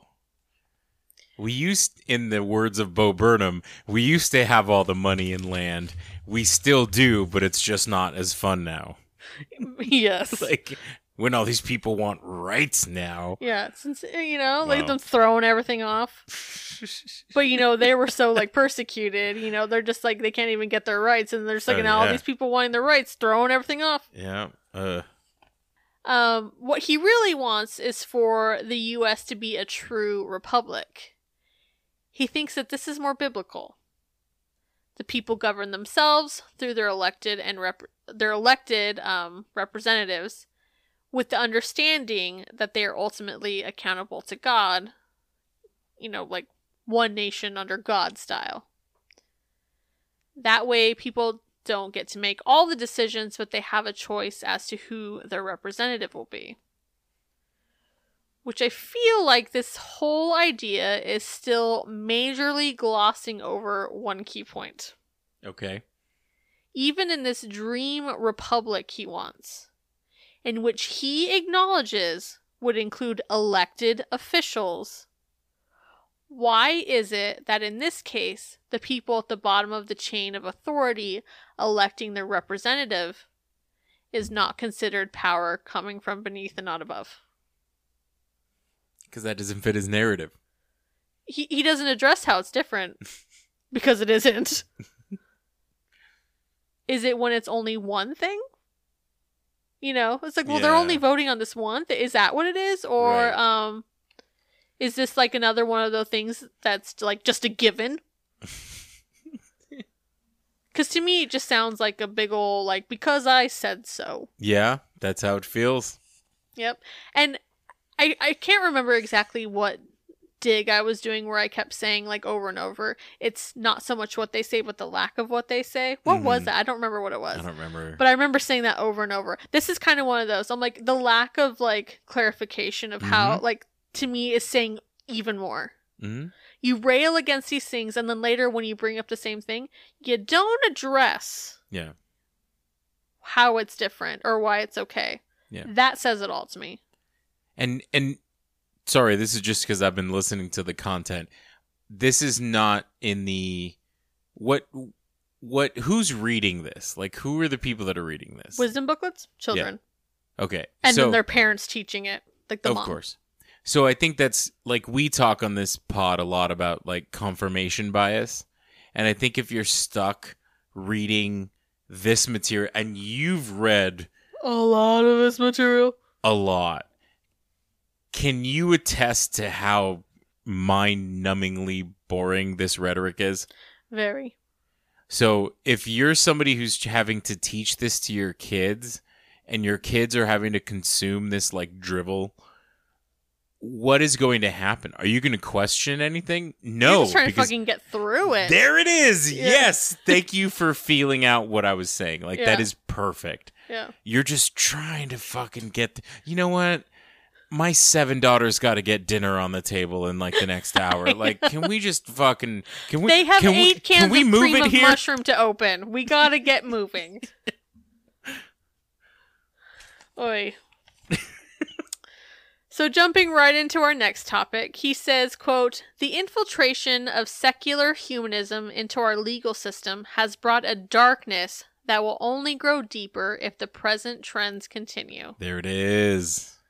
So Ready. what is this darkness? This one's gonna be a good one. Well, he says, quote, darkness comes as freedom of religion is distorted to mean freedom from religion. I was just going to say that. Okay, go on. Which even that is funny because they don't really mean freedom of religion at all. Of course. They mean freedom to choose from one of these handful of Christian sects that we say are okay. Correct. Yeah. That's what it really means. I mean, it's a fucking joke. What they mean is freedom of select approved flavors of Christianity. That's what they actually mean. I think this idea is made clear when he discusses pluralistic societies. He says that theoretically, a pluralistic society is one which tolerates all religions and beliefs. I mean, that's your first problem, right? Right there. Tolerism of other people's beliefs. I mean, Ugh, disgust. TMI. too much ick. Too much. That's your ick. problem right there. Yeah. So recapping, a pluralistic society is a society that tolerates all religions and beliefs, but subscribes to no particular one. I'm so disgusted right now. I know, right? He says in practice, so it's like, that's the theory, but he says in practice, a pluralistic society is unstable. Okay. Because, you can't possibly have a stable society built upon the idea of us tolerating our differences. Right. I It's mean, you fucking can't crazy talk. possibly be like a productive, good person if you don't subscribe to the same beliefs as him. Exactly. Yeah. It's just not possible. We can't, we can't tolerate our differences. Yeah. You can't just not be these 4 flavors of Christian. It's just not possible. It's not possible. It's a good theory, but it's just unstable. Well, yeah. What's next? Wearing shorts? The reason he says that this isn't possible is because all societies must be controlled by laws founded on a religion, and because in pluralism, there's not one. Like guiding set Yeah, of there's principles? not one set of laws based on one religion. Instead of like, be a good person and don't be shitty and don't do these things that are bad. It has to be specific to a Right. specific, It has to be a specific flavor. Yeah. Yeah. So he says that because of this, there will be constant turmoil as religions compete for control. Okay. I mean, this it hits a little too close to home right now, doesn't it? yeah. Just a little bit. No kidding. Because we currently do see the fight for control today, but the difference I see is I see them as the problem and not the idea that we can't we can't coexist with different Right. belief systems. Like, I don't buy that that's impossible. Correct. I think that they just want the control, and this is the way to justify that. Mm-hmm. If they say it's impossible, then it's okay that that this system doesn't work. It's not that they're trying to force their beliefs on everyone and be the one in control, but it's just like, no, it's not about that. It's about like This just won't work. Yeah, exactly. Exactly. But I'm like, ooh, like reading that line, it's not often I read a wisdom booklet and I go, oh, that's true. But to read, so there will be constant turmoil as religions compete for control. I read that and went, ooh, hits a little close right now. Yeah. But also, an interjection real quick, I think I had this conversation with Whitney about a supervisor at my last place that I worked at. If your actions are motivated by things that you believe, it's very hard for those people to look at somebody else and go, your guiding principles are not my guiding principles. So I'll give you the real quick version. The real quick version is one of the other supervisors in this department took the time to reorganize an area where we stored some goods that we used for working in the restaurant. It was like our paper goods area. And she took the time because it was a disaster and it was, we had a lot of hands in there and there was no organization. So we had time. The supervisor took the time to reorganize things, take things out of boxes, label some shelves, get everything squared away. She walked into her shift the next afternoon. The other person. That's correct. And the morning supervisor had redone her work, but done it in a way where it's like, you wasted your own time. And the example I'll give you is like, we had like to-go silverware. So we had like fork, spoon, knife of to-go stuff. They were like plant-based, like fiber. And she had a really big box. So it's like in one, and it was divided in half. So it's like in half of the box, she put the forks all stacked up and organized nice. In the other half, she put the spoons. And then in a separate box, she put the knives. And she labeled them. She wrote on the side with the big Sharpie and was like, cool. Now they know that if the employees need to refill the forks, they can just come here and grab out of this box. The morning supervisor took everything out of those boxes and just reorganized where they went. So she took this double box where this half had forks and put it in the standalone box, and then put this and just moved things down and like crossed out like the labels that the other supervisor had made and made more work. I mean, that has a thing behind it. If you're going to cross out other people's shit, that already says something. Right. Like you are taking so much time And energy and yeah. Right. Where if you were looking at it and you're like, hey, this is going to be productive, this is a great idea, let's build off of this. And it came out later on that she had told one of the line levels, the morning one, had told one of the line levels, well, I don't know why she reorganized all that stuff just to make me look bad.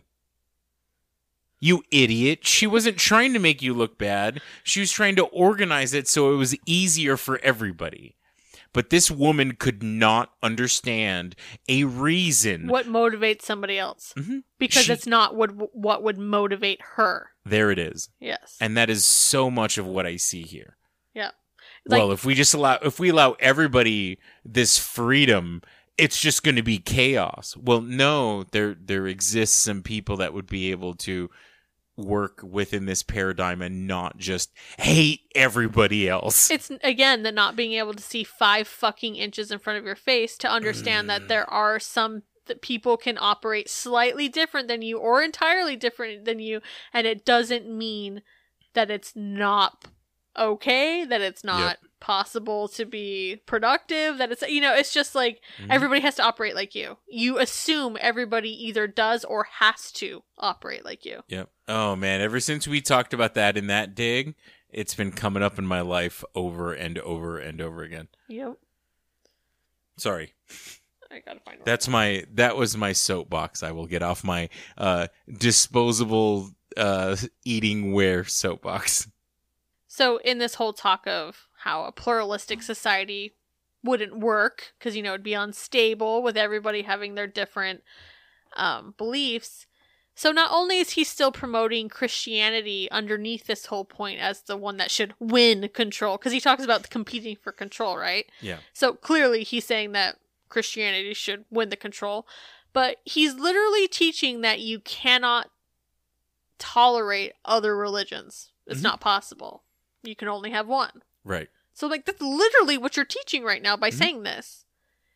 He even said, quote, complacent Christians are losing important social, moral, and political battles because they are fooled by the deceptions of democratic pluralism. So that quote has a combination of 2 things that he despises. Tolerance of other beliefs and having a say in our government. So actually this whole thing was kind of a major sidebar, and then we had sidebars within the sidebars. Yep. But now we're back to talking about darkness again, right? So the darkness in secular humanism infiltrating government, okay? So back on darkness. At one point he even says that darkness deepens as, quote, rights are allowed to overshadow responsibility. That line headed off a section that was about stories, such as how Miranda rights came about, and some others where certain processes weren't done properly, so sentences were overturned. Things like that. So, Miranda rights, for any listeners that are outside of the country, or just people that aren't super familiar with it, it stemmed from, it's pretty much like you have a right to not self-incriminate. So when you are getting arrested, the police have to tell you a series of things to let you know that You have these rights. correct. So the very, very quick version is that you have the right to remain silent. You have the right to an attorney present. If you cannot provide an attorney will be appointed for you. The arresting officer needs to address those things as they are arresting you, just so you are aware of what your rights are. Yeah. Mhm. So I just want to take this idea and direct this back to the Duggars specifically for a moment. Not even specifically on Miranda rights, but just on a larger scale, just the idea of there being a system in place for people who have been arrested, charged, or even convicted of just like still having rights, despite all of those things. Yeah. Having those rights, like talking to Jim Bob right now, having those rights is what gave your son due process through the court system Mm-hmm. and the ability to, attempt to file an appeal and like all those different things. Mm-hmm. So it's even more gross to me because the word rights is in quotations several times during Of all course. of this. Like it's not a real thing. Mm-hmm. Kind of the way I say facts with air quotes around it, referring to all these things. He says rights with air quotes. Yeah. Again, like it's not a real thing. So I just wanted to point out the irony that rights are seen as a darkness and that they overshadow responsibility.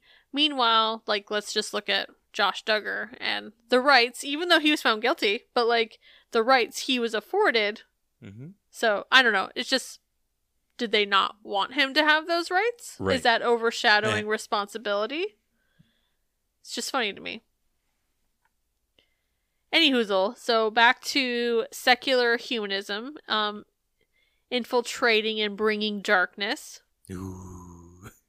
He also said that the light in the Supreme Court had turned to darkness, but really gets into that more in another booklet where he says humanism has affected interpretation of the law. Okay. He talks about how common law is based on precedent, and that basically, for a long time it had all been fine because it was, quote, universally understood that the principles underlying the precedents were those of God's word. So again, we're hit with another, like, you didn't have to say mindset, like, As you were saying that, my shoulders were going up. I'm like, well, he didn't like. You didn't have to, yeah. It was universal. You don't have to say it. It was that it was based on God's word. I mean, like, everybody knows that. Duh. Duh. Doy. Yeah. So there we go again with that, like, mindset. Like, they have such lame... It's so stupid. Like, they're just like, well, you didn't have to. It was just a given, and it was universal. We didn't have to say it. Oh, man. Like we've heard that, like, 3 times now. Yep. But as the years went by, they, that secular humanism creeped into law interpretation, and he just, like, fucked everything up, according to him. So he gives 3 myths that characterize humanistic interpretation of law. The first being the denial of absolutes, which we talk about all the time, how they love absolutes. 0 nuance. Well, yeah. So, yeah. Yeah. So the denial of absolutes. The second being the constant evolving of law, because God forbid law evolves with how the world is changing and not set back in, like, biblical times. It's not the same world, but and then 3, replacement of God's authority with man's authority. Ick. Yep. So that kind of sums up as far as the things I wanted to cover from the wisdom booklets regarding government in a more in-depth way. Okay. But guess who had a cameo in the wisdom booklets? Ooh, I'm ready. A little name drop, if you will. Okay. None other than David Barton. Damn. If you thought we were done talking about that pseudo-historian, you were wrong. David Barton's like the DJ Khaled over here. He just kind of like muscled his way into a bunch of stuff. In booklet 53, under a section titled, How Does the Foundation of America Illustrate Building on Rock and Then on Sand? Like a rock. Oh, like a rock. He gets like a little one sentence shout out in that section. Okay. Saying, quote, researcher David Barton has gleaned a wealth of information about the founding of America, which gives powerful motivation to rebuild the nation upon the rock of God's word. Oh, there he is. You know, I'm sorry, I'm a reference person. You guys all know this by now. You know what was going through my head because I said DJ Khaled? Was Bill Gothard reading this and then him going, David Barton in the back. Merp. Yeah. So beyond this little wisdom booklet cameo, David Barton is no stranger to IBLP. Okay. He has been a speaker at several family conferences over the years. And then included on IBLP's website are 13 different resources from him available for purchase. Oh, there it is. Most of For which purchase. are sermons, presentations, whatever you want to call them, from those various conferences. Okay. And whoa, my voice, what just happened? Whoa. Anyways, and I saw some dated back as far as 1999, so he's definitely not new to this by any means. It's not like he just came into IBLP because of like, oh, we met the Duggar, you know. Of this course, goes yeah. way back. Jeez. And then even his son Tim also has things featured on IBLP as well. So Can never trust a Tim. Nope. Let me tell you. if you learned anything, it's don't trust a Tim. I also saw a former ATI student reference that David Barton's America's Godly Heritage videos were distributed to them via ATI. Oh, okay. So they specifically use the word distributed, so I take that as it was sent to them as part of the curriculum, Okay. but maybe I'm wrong. Maybe it was a suggested supplemental resource, but just because of the use of the word distributed, I took it as being a part of it. Right. But either way, doesn't really matter. Either way, it highlights the relationship that IBLP has with David. Yeah. That connection is a lot deeper than I Yes. thought it was. Like, Regarding that exact video, in the 1990 version of it, which is likely the one given out to ATI because of ATI coming in 1984, he said, quote, on January 1st, 1802, Jefferson wrote to that group of Danbury Baptists, and in his letter he assured them, he said the First Amendment has erected a wall of separation between church and state. He said, but that wall is a one-directional wall.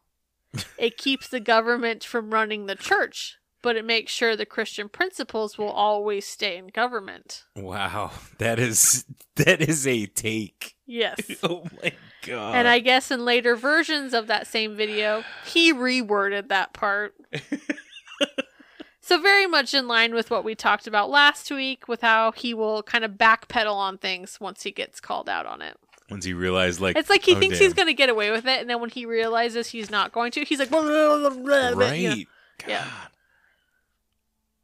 Also, remember back to how the wisdom booklets had that same bunk quote from John Adams that doesn't really exist? Mhm. Yeah.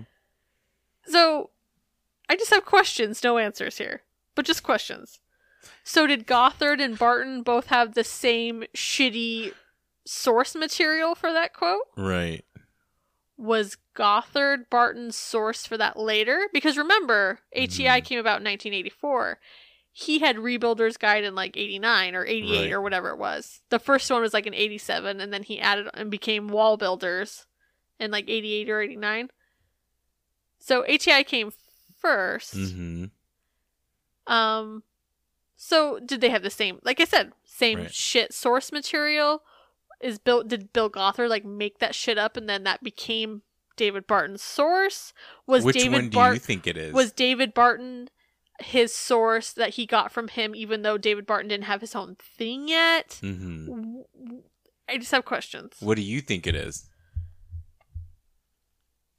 I mean, I guess I want to say they both had the same bullshit source, but I don't know. I don't think so. What do you think? I think Bill Gothard heard these ideas and formulated it in his head and then spewed it out, and then that became the source for David Barton. I mean, I think anything's possible, quite honestly. Because I feel like confirmation bias leads, which is very prevalent in this group, leads to a lot of like people getting their chuff up about the same shit because they think they believe the same thing. And I also, like, you're seeing that in our modern news cycle where one random, website will post this thing with no real sources to it. Everybody picks it up. Because they use that as their source. Yeah. So now misinformation gets spread because that one website that has no scruples is now being sourced. You know what I mean? Though they got it from nowhere. Yeah. Mm-hmm. Yep. So it's just interesting. That's just something to think about. Like, what is the fucking source of all? It's just funny. Like, when I saw that quote in there, I was like, oh my God. I love it when things build off of each other, even when I don't intend to, where I'm just like, is this just shit fucking writes itself? Like, well, this whole group is just so much like incestuous. It's very incestuous, and that's not a pun, I promise. Like, this is very much just like the snake eating its own tail. Yeah. Where they just kind of get themselves all up about something. Yep. So that's David Barton's connection to IBLP. Like we were just kind of saying, all the same names and faces popping up everywhere. Nothing is really a coincidence or unrelated, as we've come to learn. No. It also explains why a man who lives in Texas flew to D.C. to give a tour of the Capitol to the Duggars. Yeah, but I hadn't even thought about that. Wow. Beyond publicity of, being on the TV show or something. Yeah. There's clearly a much deeper reason and connection as to why he was there. Mm-hmm. He does, a couple times a year, do a tour of the Capitol for pastors, which is great because then the pastors go and tell the same bullshit that he spews to their congregation. It just spreads even if you're not a part of all, Yeah. But, so is it possible he was already there for one of those? Maybe. But I still think it doesn't matter either way. There's a connection as to, he wasn't just random. There's a reason why he was giving the tour Correct. to the Duggars. Yeah. And just on that note, I see this all very differently as an adult now in rewatch. Okay. I remember thinking that their religion wasn't a huge part of the show, just like their belief system. Mm-hmm. Like when I first watched it back in the day, I was like, yeah, they mentioned God and they prayed, but I was like, whatever, we just mostly watched them in skirts going and doing shit, I didn't think much of the full, it was more about their lifestyle to me more than religious aspects. But now, as an adult in a rewatch, I now see how it was much more subtly in there than I realized back then. Oh, yeah. Mention of people like David Barton makes it sound very in passing. Or, how Jim Sammons, for their financial seminar. Just these little tiny things where you're just like, oh, they're just mentioning a person who did this thing. But then it makes you realize now, oh, that's something that a person might be like, oh, well, they mentioned this and let me go. Yeah. And then you're kind of in it in a way. You're starting to look down those paths. So yeah, I just see it all very differently now. And I think being completely transparent, I feel like when Shiny Happy People came out, one of the lines that was in the trailer was something to the effect of that, TLC created a platform for this person's message, for the Duggars message and the IBLP message. And I remember when I first heard that, I thought the trailer was really interesting and I'm a fan. I thought it was well done. But I remember thinking okay, that's a little bit of a dramatic take of TLC promoting this idea. And then now that we've slowly been doing things after that documentary, I'm like, no, I get it. Like that hits it on the head where like people that don't apply to this idea could potentially go down the line of looking into these things. And I think you also have to think of it in this way. You can say, "Oh, TLC created a platform for that." And I feel like you might think, "Oh, that's dramatic," if you think about it of TLC being like, "We want to promote this religion." Mm-hmm. But that's not TLC's. That's not their motive was, let's show a freak show and get a lot of views. Yeah. So even though that was their motive, wasn't promoting the religion, through trying to promote a freak show, they were in turn. Mm-hmm. So that's where you can be like, whether TLC was setting out to give a platform to this or not, they did. Yep. So it's when you look at it in that way that you're like, oh, that's absolutely true. Yeah. Yeah. And I think that's what made this so dangerous. And I'm not like, I think that's what made this kind of why this documentary is out and why like these people have these feelings about that is because TLC was doing it for, let's be real, they were trying to make money. Yeah. Like they were doing it for a way to create content that would make them money. And I think I don't think everybody was 100% innocent, but I also feel like the secondary thing that happened through this was that you created a platform for a potentially hazardous group. Yeah. You know. Absolutely. Yep. Damn.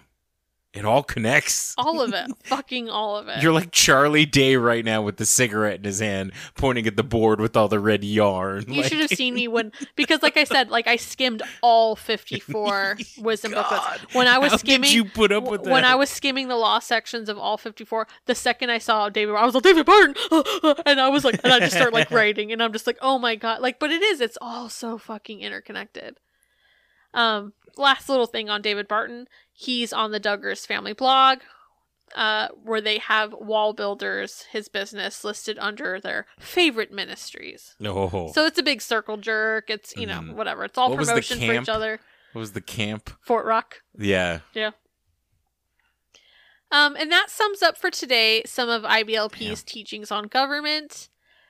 I thought it would be good to cover just now, it was relevant to the topic built off of last week. And I just thought it would be good to go over before in the future at some point, I don't know when, but eventually covering the Joshua generation stuff down the road. Mm-hmm. Before we get to that, I just thought it'd be good to talk about what does IBLP say about government. Correct. So, yeah. I thought it was a good building block for later on. I agree. I have a couple of thoughts. I can't believe you read that many manuals. Oh my God. Kim came home last night and I was laying in her bed and I was like, just like reading shit. She like kind of didn't even acknowledge that I was home. I know. Like I was so excited to be home and she legitimately like didn't acknowledge me because she was steeped in bullshit. Yep. Sorry, honey. I blame IBLP. Yep. I mean, it's easy. I blame them for a lot of things. All right, what are your things? Hit me. So I find it funny how they rail about things not being about man. Because they were just like, it's not about man, it's about God. Mm-hmm. And all, like, in this. But they proceed, because, that was part of the humanism. It's about, like, oh, you're making it about man, blah, blah, blah. Right. But they then proceed to put a lot of emphasis on man at times. Like, it was so important that all those randos on the Mayflower. Yeah. It's like, what are all these randos, on the Mayflower saying? And then it's super important that the founding fathers wanted a Christian nation, according to him. Mm-hmm. But it's like, I thought it wasn't about man. So it's like, why the emphasis on what they thought? Right. You know what I mean? Yeah. Like, that's what it comes down to, is just, I'm like, wait, I thought it wasn't about that. So why are you sitting here and using that as such a huge argument? Right. I wasn't born on the Isle of Man. I was born on the Isle of God. Yeah. But it's because telling those, like talking about those men, it's because they're selling what you want sold. Of course. So that's why. Confirmation bias, yeah. Or at least your telling of them is selling what you want sold. Absolutely. Yep. Hmm. It's not about man, except for when we say it is, because they're doing and saying what we want. Right. So then it's fine and different. And then the whole thing about power, not supposed to be coming from beneath. Hmm. Except when he says it's okay to vote for your representative. Of course. In his, like, ideal republic situation even that he was talking about. So is it okay or is it not? Well, like, that's everything in this. My question is, what does that mean about voting on things like propositions? Mhm. And things that aren't votes about an elected official? Hmm. Is that okay? Is that too much power coming from below? There's just no mention of that. Do we pray for God to do something about this zoning area that is going to be a commercial district instead? Like, are we voting about marijuana? Are we voting about, like, something with the power, blah, blah, blah? right. So, but that's not an elected official, which was his time that was just like, well, those are elected. Yeah. I just feel like it's like those are so much. You brought up things about like modern society, and that like propositions are things that are used to make sure that a governing body is positively affecting the people that are living in their area, right? Yeah. So it's that idea that like that is a very modern thing. Nobody in biblical times was being like, vote on Proposition 304, They didn't have signs in every fucking corner littering for that were blocking months on when end. you're trying to turn. Dude, oh wait, there was no cars. I'm Never just mind, trying to so- turn left, and then there's fucking Prop 208 in the way. So like that's a very modern thing, but it's a thing that affects our lives and could greatly affect some of our lives. You know what I mean? But is it okay? But he doesn't mention it, so Right. But that's the way it is. Like, we're gonna say this thing, and then Mhm. when it comes down to details, just we don't talk about it. It's just such a weird, like, I'm thinking about this in the new job where like there's certain things to my employees that I'm making sure that they know that like, hey, these things are important. Like I need you to make sure that you're doing this thing. And it's the equivalent of one of the employees being like, do I really have to do that? And I'm like, nah, you're fine.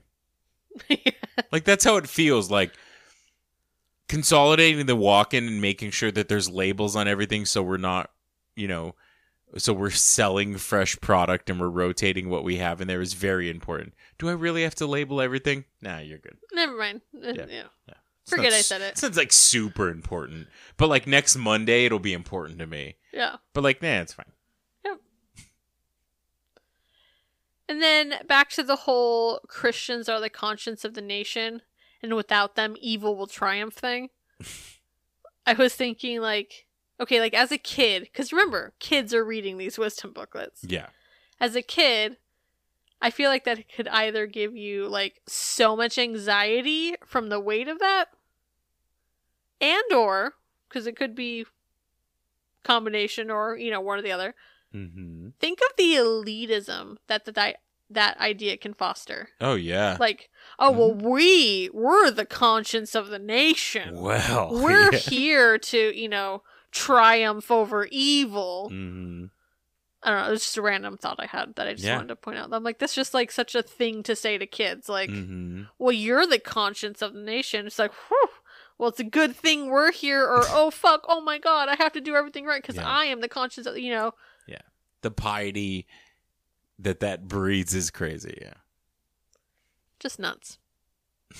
That's not kind of it for me on this. Anything you want to say? Not on that. No. So I have the Mildred and her library card story, but would you like to go with yours first? What would you like to? Nope. Do your thing. Okay. So Mildred. Okay. This is what you guys really came for with that hot Mildred content. You guys sat through 2 hours of IBLP bullshit and Duggar bullshit to hear Just about. to get here. Okay, so Mildred. So library cards. Okay. As you guys know, I do a lot of reading for this podcast, including reading a lot of books. I'm a big fan of book things for resources. Mm-hmm. And sometimes I think ahead and I have a bunch of books already. Like I try to go like, I know at some point I want to cover this. So I have a backlog of books on hand for future deep dives, but every once in a while deep dives pop up that I'm like, I didn't really know were coming. Right. So like recently with Pat Robertson, I was like frantically trying to read him and his wife's like Mm-hmm. autobiographies, right? Right. And so I was trying to do like the whole Libby app thing, which gets you access on your phone to library books and like whatever, like the ebooks. But like when I was getting on my library card, it never said the problem was dues. It kept saying that there was a block on my account. So I'm like, well, what the fuck's going on? I did have some really old, like I didn't even realize, overdue charges. Like fees, yeah. Fees Mm-hmm. from DVDs. DVDs will fucking kill you. But for some media section. right? They're much more expensive. Support your local library, by the way. So I paid those fees and thinking that would take care of the problem. Mm-hmm. And it's still saying I have blocks on my account. I'm like, well, what the fuck is this about? Yeah. So then I try to get it on Tim's account. And when I go with Tim's, mine said block from the very beginning. And then I thought fees would take care of it. Mm-hmm. His said he had fees. And so I'm like, okay, cool. I had some block for another reason. Right. The fees weren't it. So then I pay Tim's fees, which is like nothing compared to mine. Mm-hmm. Mine were expensive because of the DVDs. Then pay his, and then it says blocks on your account. And I'm like, the fuck is going on? I'm like, this is ridiculous. So then I'm really trying to read this book. So then my only solution at the time, because it's the weekend and they're not going to answer anyway because it's the weekend. But I'm like, even then, I'm just like, who the fuck wants to talk to somebody on the phone? Who does that anymore? So I was like, well, I'm just going to create a new account under Mildred. So I'm expecting kind of like the post office for them to ask for a birth date and stuff like that. Mm-hmm. So, but then no, they do it totally differently. They only asked her age, not a birth date. So I'm like, oh, well, in that case, she's 7. I just made it what she is now, right? You know, because before it was that I was like, oh, I just thought about, because I had to give a date and I just randomly gave my niece's birthday. Well, with this, I'm like, oh, I don't even have to give a date. This is great. She's 7 years old. So I put in she's 7 and it works. We get a fucking library card and everything. I think that's the end of it, right? And then later on in the week, I check our mail here at home. And we have a postcard from the Glendale Main Library. Okay. Addressed to the parent or guardian of a minor child. This is to inform you that your child, written in handwriting, Mildred Salgado, has recently applied for and been given an e-card in the Glendale Public Library system. And it is a library procedure to notify the parents who are legally responsible for a minor child. Your name has been provided as the legally responsible party. So I brought it inside and I'm like, I didn't think it would go this far. I wasn't expecting like a parent guardian postcard about like all of that.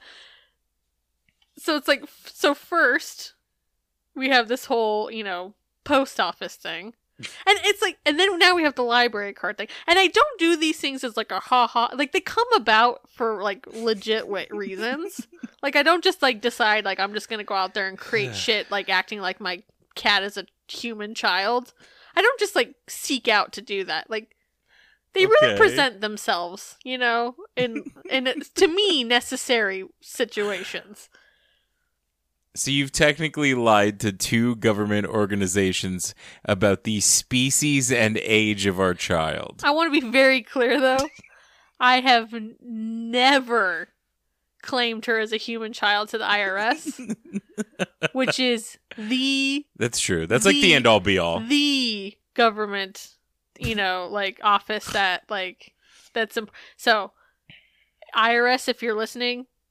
I have never claimed Mildred Salgado as a human child on our taxes. Agree. Which is actually funny that we're saying this because just literally last night, I posted it on our stories in our Instagram. Did you see it? Mm-hmm. Where I was like, I checked our mail and there was 2 letters from the IRS, one for Tim, one for me, and I'm like, oh my god. And then I posted a picture of my Fitbit on Instagram that was like, I think I said like the anxiety, the heart rate of a woman with anxiety who checked her mail and has an unexpected IRS letter, or like whatever. Oh my god. It was from 2018 that apparently we got like a refund check for $13.28.